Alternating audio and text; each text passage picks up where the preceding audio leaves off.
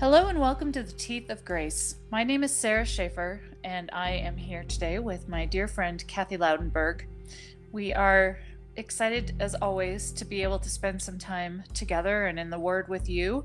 And today we are going to turn our attention to the book of Daniel. So if you're in a place where you can grab a Bible or turn on your Bible app, we encourage you to do that. If not, don't worry, we will read to you as we go through some of this as well.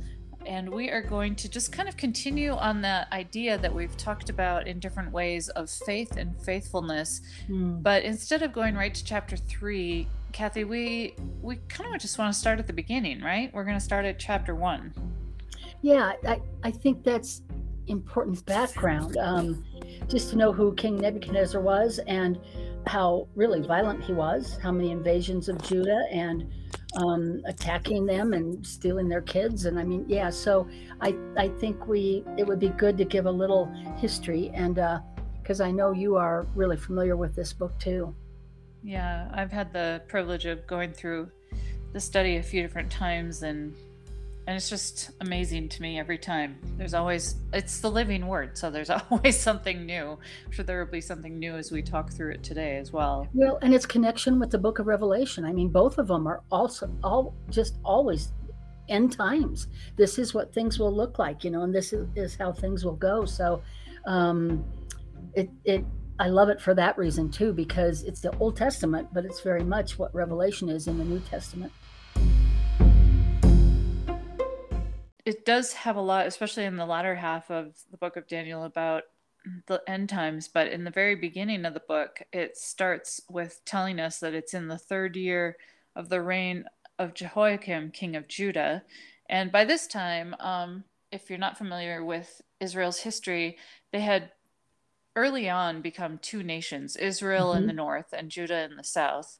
And Israel had already, which was made up of 10 of the 12 tribes, had already been taken into captivity by the Assyrians and were overrun by people from Nineveh, and they were already scattered and dispersed. But in 605, Nebuchadnezzar came and he just really took over the rest of it. And God had warned his people over and over and over again that they needed to follow him, or he would finally let them be taken into captivity. And eventually that is exactly what happened. And that's where Nebuchadnezzar comes on the scene. And I love in verse 2, the Lord gave into his hand. I mean, the Lord allowed this. He used the Babylonians to judge his own people for their transgressions. I mean, I think about America and where we're at right now. This isn't something where God allowed this because of their transgressions. So that's pretty sobering to think about that. Yeah. And, I was thinking as I knew we were going to be talking about this, about Habakkuk, which is another book that I just love and have studied quite a bit, and even wrote the book. No, I didn't write the book of Habakkuk, but I wrote a Bible study on it, and I just have studied a lot. And that Habakkuk takes place before Babylon was even like a world power, and God describes in there what's going to happen, and that they're going to come and they're going to be swift and they're going to be ruthless. And in chapter 1 of Habakkuk, you see a foreshadowing of this severe Babylonian nation that does rise up and eventually takes them captive. So God warned and warned and warned that this would happen, but he said, I'm going to do something to cure the evils in Judah that you would not believe. That's how he says it to Habakkuk. He says, you won't believe what's going to happen, and it's not a good thing, Yeah. So, yeah.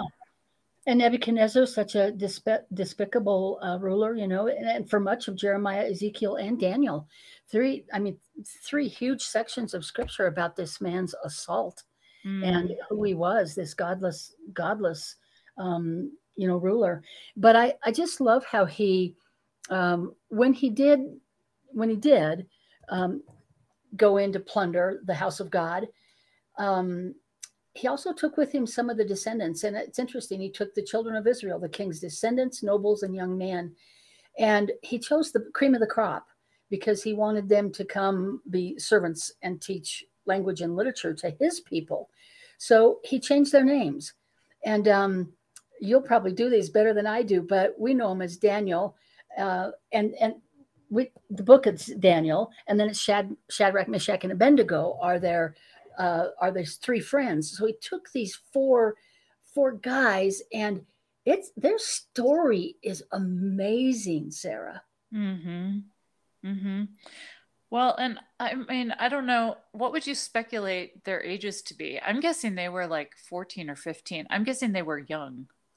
Well, I think so, because in verse 3 it says he took children of Right. Israel. So I think they were just really, really young. That's another reason why I so love this chapter, because I've walked with the Lord a long time, and am I 1/10 of faithful as these four guys? I mean, pretty soon, I just love how Daniel says it in verse 8. He purposed in his heart not to break any of his roots, not eat what the king wanted, not drink the wine the king wanted, not to. He purposed in his heart, and that word purpose is committed or resolved or determined.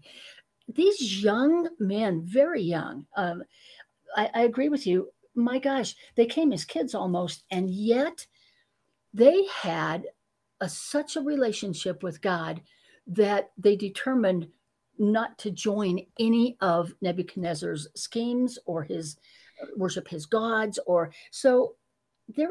I just love what these young men can teach us. Mm-hmm. Mm-hmm.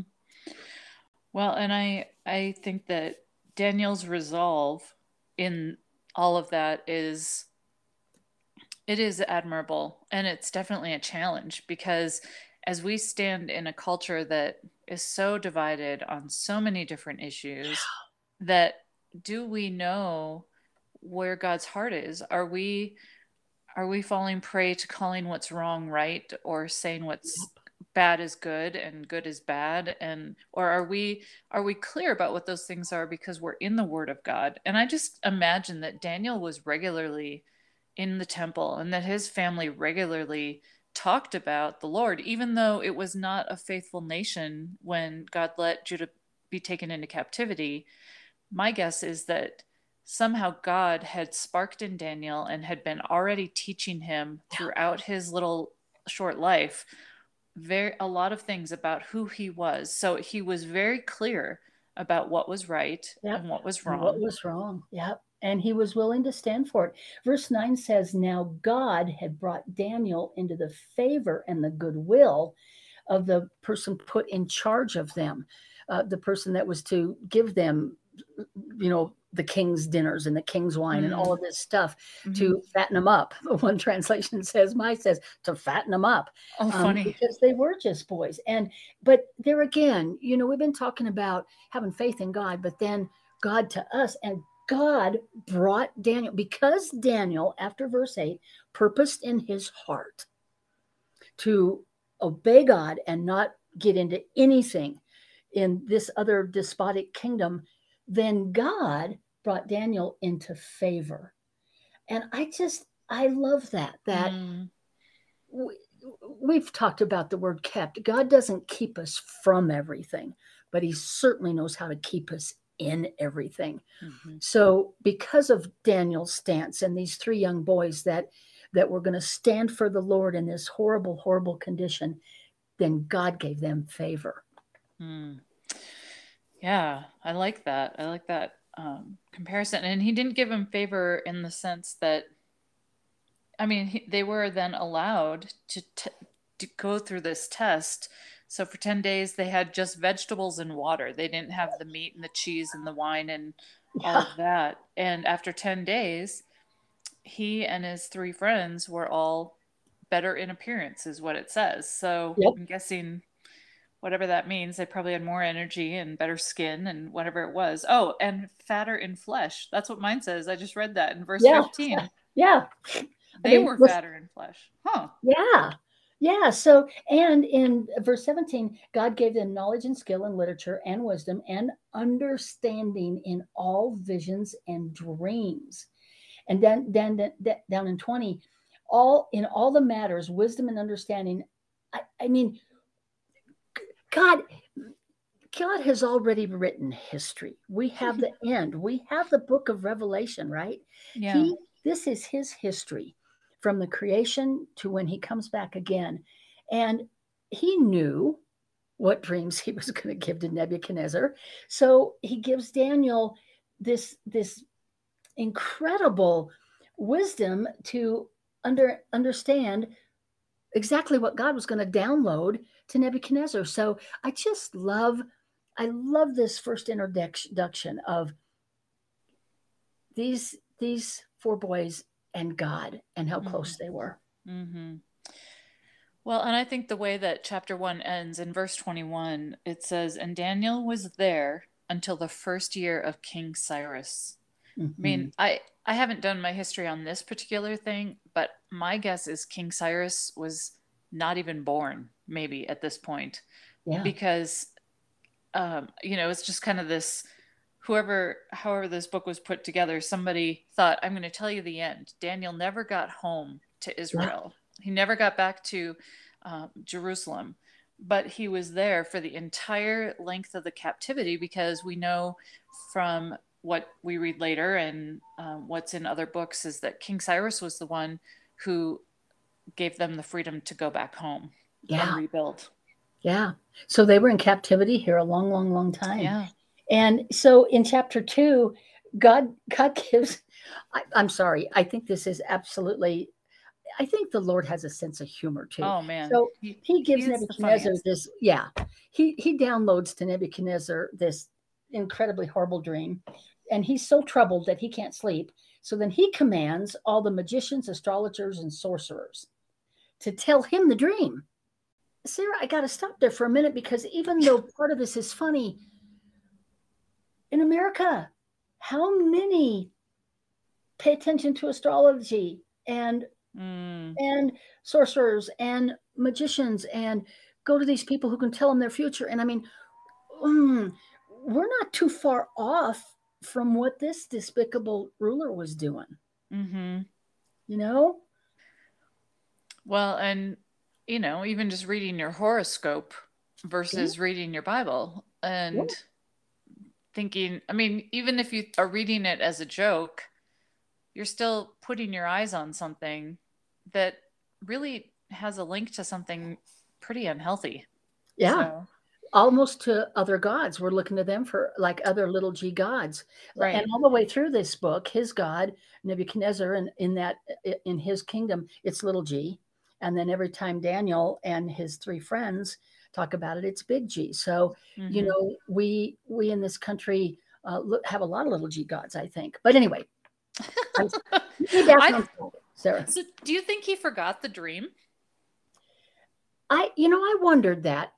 I don't know whether he forgot it or it was so bizarre that he couldn't express it, but he was demanding these three people to tell him what his dream was. Right. So that is a little odd. Was he just testing them? Because I mean, it meant their life, Mm-hmm. right? Well, and my guess is because he didn't even ask for the interpretation at first. In verse No. 3 of chapter 2, he just says, "I had a dream. My spirit is troubled." And I think, we wake up sometimes from a bad dream and we've got that like panic and our hearts pounding and all of that. And he said, "And my spirit is troubled to know the dream." Yeah. And so I think he might have forgotten, like he couldn't quite remember what it was and it was kind of on the edge of his memory. And Yeah. I need to know what I was dreaming because I'm freaking out, basically, as he was. Exactly. Yeah. Well, yeah, and what he threatens them with, I mean, if you do not make known the dream to me and its interpretation, you shall be cut in pieces, and your houses will be made a heap. I mean, so it's interesting. Maybe he did forget, but how would anybody know? How would I know your dream last night, Sarah? Right. So God is I just love how God sets up this book. Only God can give this kind of wisdom to these 4 youngsters, to Daniel specifically. But yeah, so it's really weird. And they said, well, they keep telling him, well, tell us your dream and we'll interpret it. So they battled back and forth like that for a while, and then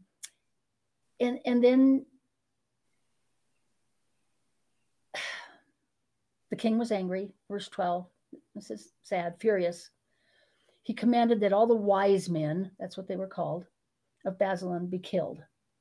And they began killing them. And they sought Daniel and his companions to kill them too. That's the heart of this king. If you can't do what I tell you to do, you're all going to die. And it wouldn't, the story could have ended right there. But God, I love the buts, because but God, then everything changed. Well, and in verse 14, we get our hero on the scene, right? Then Daniel replied with prudence and discretion to Arioch, the captain of the king's guard, who had gone out to kill the wise men of Babylon. So what I'm wondering what your version says in verse 14. Prudence and discretion are the words that I have. I like those better than this translation. I forget what that is, but it says, then with counsel and wisdom, Daniel answered. I just love it that he immediately went to God. He just immediately went to God and depended on God, and God downloaded what he needed. And as I was reading this again, what about us? When we've got something really bad going on, how quickly does it take me to run straight to God? Or do I do this and that and this and that and this and that and this and that, and then eventually get to God? He immediately, they were seeking their lives too. Right. And so he immediately went to God. Yeah. And he asked the kid in verse 16, so brave, he asked the king to give him time. I mean, this king is already killing his own wise men because they can't tell him. And then Daniel went to his house and he told his 3 friends. Back then they were Hananiah, Mishael, and Azariah, because that was their given names instead of Shadrach, Meshach, and Abednego. And he said, Daniel went to him and said, that they may seek mercies from the God of heaven concerning this secret. Then in 19, the secret was revealed to Daniel in a night vision. So Daniel blessed the God of heaven. And this next part, Sarah, read it from your translation, if you would, 20 through 20. His prayer of thanksgiving is so sweet. Yeah, starting verse 20, Daniel answered and said, blessed be the name of God forever and ever, to whom belong wisdom and might. He changes times and seasons. He removes kings and sets up kings. He gives wisdom to the wise and knowledge to those who have understanding. He reveals deep and hidden things. He knows what is in the darkness, and the light dwells with him. To you, O God of my fathers, I give thanks and praise, for you have given me wisdom and might, and have now made known to me what we asked of you, for you have made known to us the king's matter. Yeah. If we just soaked in that for a week, and I just thought in my own life how he has revealed very deep things at his death. And we've talked about that story in the book. Years later, I was 10, and at 27, after my suicide attempt, God begins to reveal the ache, what hurt that little girl so badly. He reveals the deep and secret things. I mean, it's just priceless how the Lord does that and gives us supernatural understanding. Yeah. Well, and he's in charge of who's in charge. You know, he sets up the kings and he takes them down. Yeah. And we see that as you read through, well, even what the dream is, we see that that's what the dream was about in a lot of ways. And so Daniel has this vision in the night, and he's able to go and say, don't destroy anybody. I don't know if it said in my translation, it says he was about to destroy them. So I wondered if maybe he hadn't started killing quite yet. Like maybe God even had the mercy. Well, I wondered that too, because in verse 12, and they began killing the wise men. The decree went out and they began killing. So I don't, because then over here, say, do not destroy, maybe do not destroy the rest. In verse 12, it says they began killing. Oh, yeah. Mine says, and commanded that all the wise men of Babylon be destroyed, and they were about to be killed. I don't know. Oh, interesting. What does your 13 say? Yeah, so 13 about says, to be killed. Right. Oh, yeah, this translation says they began killing. So so maybe they were just preparing, but and the end result of this should be that Daniel right away gets praised, right? And exalted because he told him the dream. And instead, I love verse 28. Daniel in 27. Daniel answered in the presence of the king and said, the secret which the king has demanded, the wise men, astrologers, and magicians, and soothsayers cannot declare to the king. But there is a God, big G, in heaven, who reveals secrets, and he has made known to King Nebuchadnezzar what about the latter days. And then he says again, he who reveals secrets, he, capital H, who reveals secret, has name made known to you. And so his faith, his faithfulness to stand up and bring this despotic king, the big G God, as a youngster, I just marvel at who Daniel and these three guys were. Yeah, they're very brave, that's for sure. I mean, they've shown courage since the very beginning of what we've talked about, and I think that this is probably a good spot for us to just pause, and then we can pick up in the next one what the dream was, because we all want to know what that dream was, including Nebuchadnezzar, what the interpretation was, and then how in chapter 3 we see Nebuchadnezzar's sort of response to the dream. And I just think it all fits together really well. So so I think it's a good challenge for us to think, are we resolved? Are we courageous enough to go ask for what we need? And like you said, he even went into the king and asked for time. Yeah, the king was angry and very furious, is how it's described in here, and he had the courage to approach him. It's just pretty amazing. He knew God was going to preserve him. He just knew it. Yeah. And all the way through the rest of chapter 2, he talks about it over and over. The God of heaven has given you this, and the God of heaven will set up, and God has made known, and God gives a secret and reveals a secret all the way through.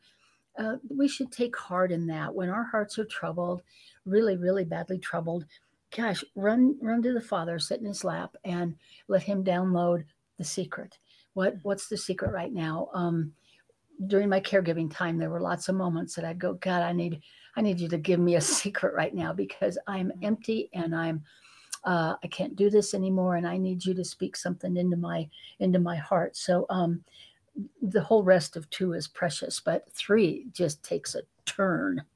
Right. Yeah. Well, it'll be good to get into that next time. So for today, listeners, thanks so much for joining us. And I hope that just hearing the story of Daniel, whether it's new to you or extremely familiar or somewhere in the middle, we pray that you are encouraged in whatever enemy or difficulty or challenge you might be facing today. Resolve yourself to follow the God of heaven, and he will give you everything you need. He will give you the insight. He will give you the favor you need. He's there to give us what we need, especially in the moment we need it. And I think that's the other thing that we see in chapter 2 is Daniel didn't get that interpretation one moment sooner than he needed it. It wasn't like Daniel had the same dream and woke up and knew. God's timing was not maybe what we expected, but it was exactly right. And he will do that for each of us as well. Amen.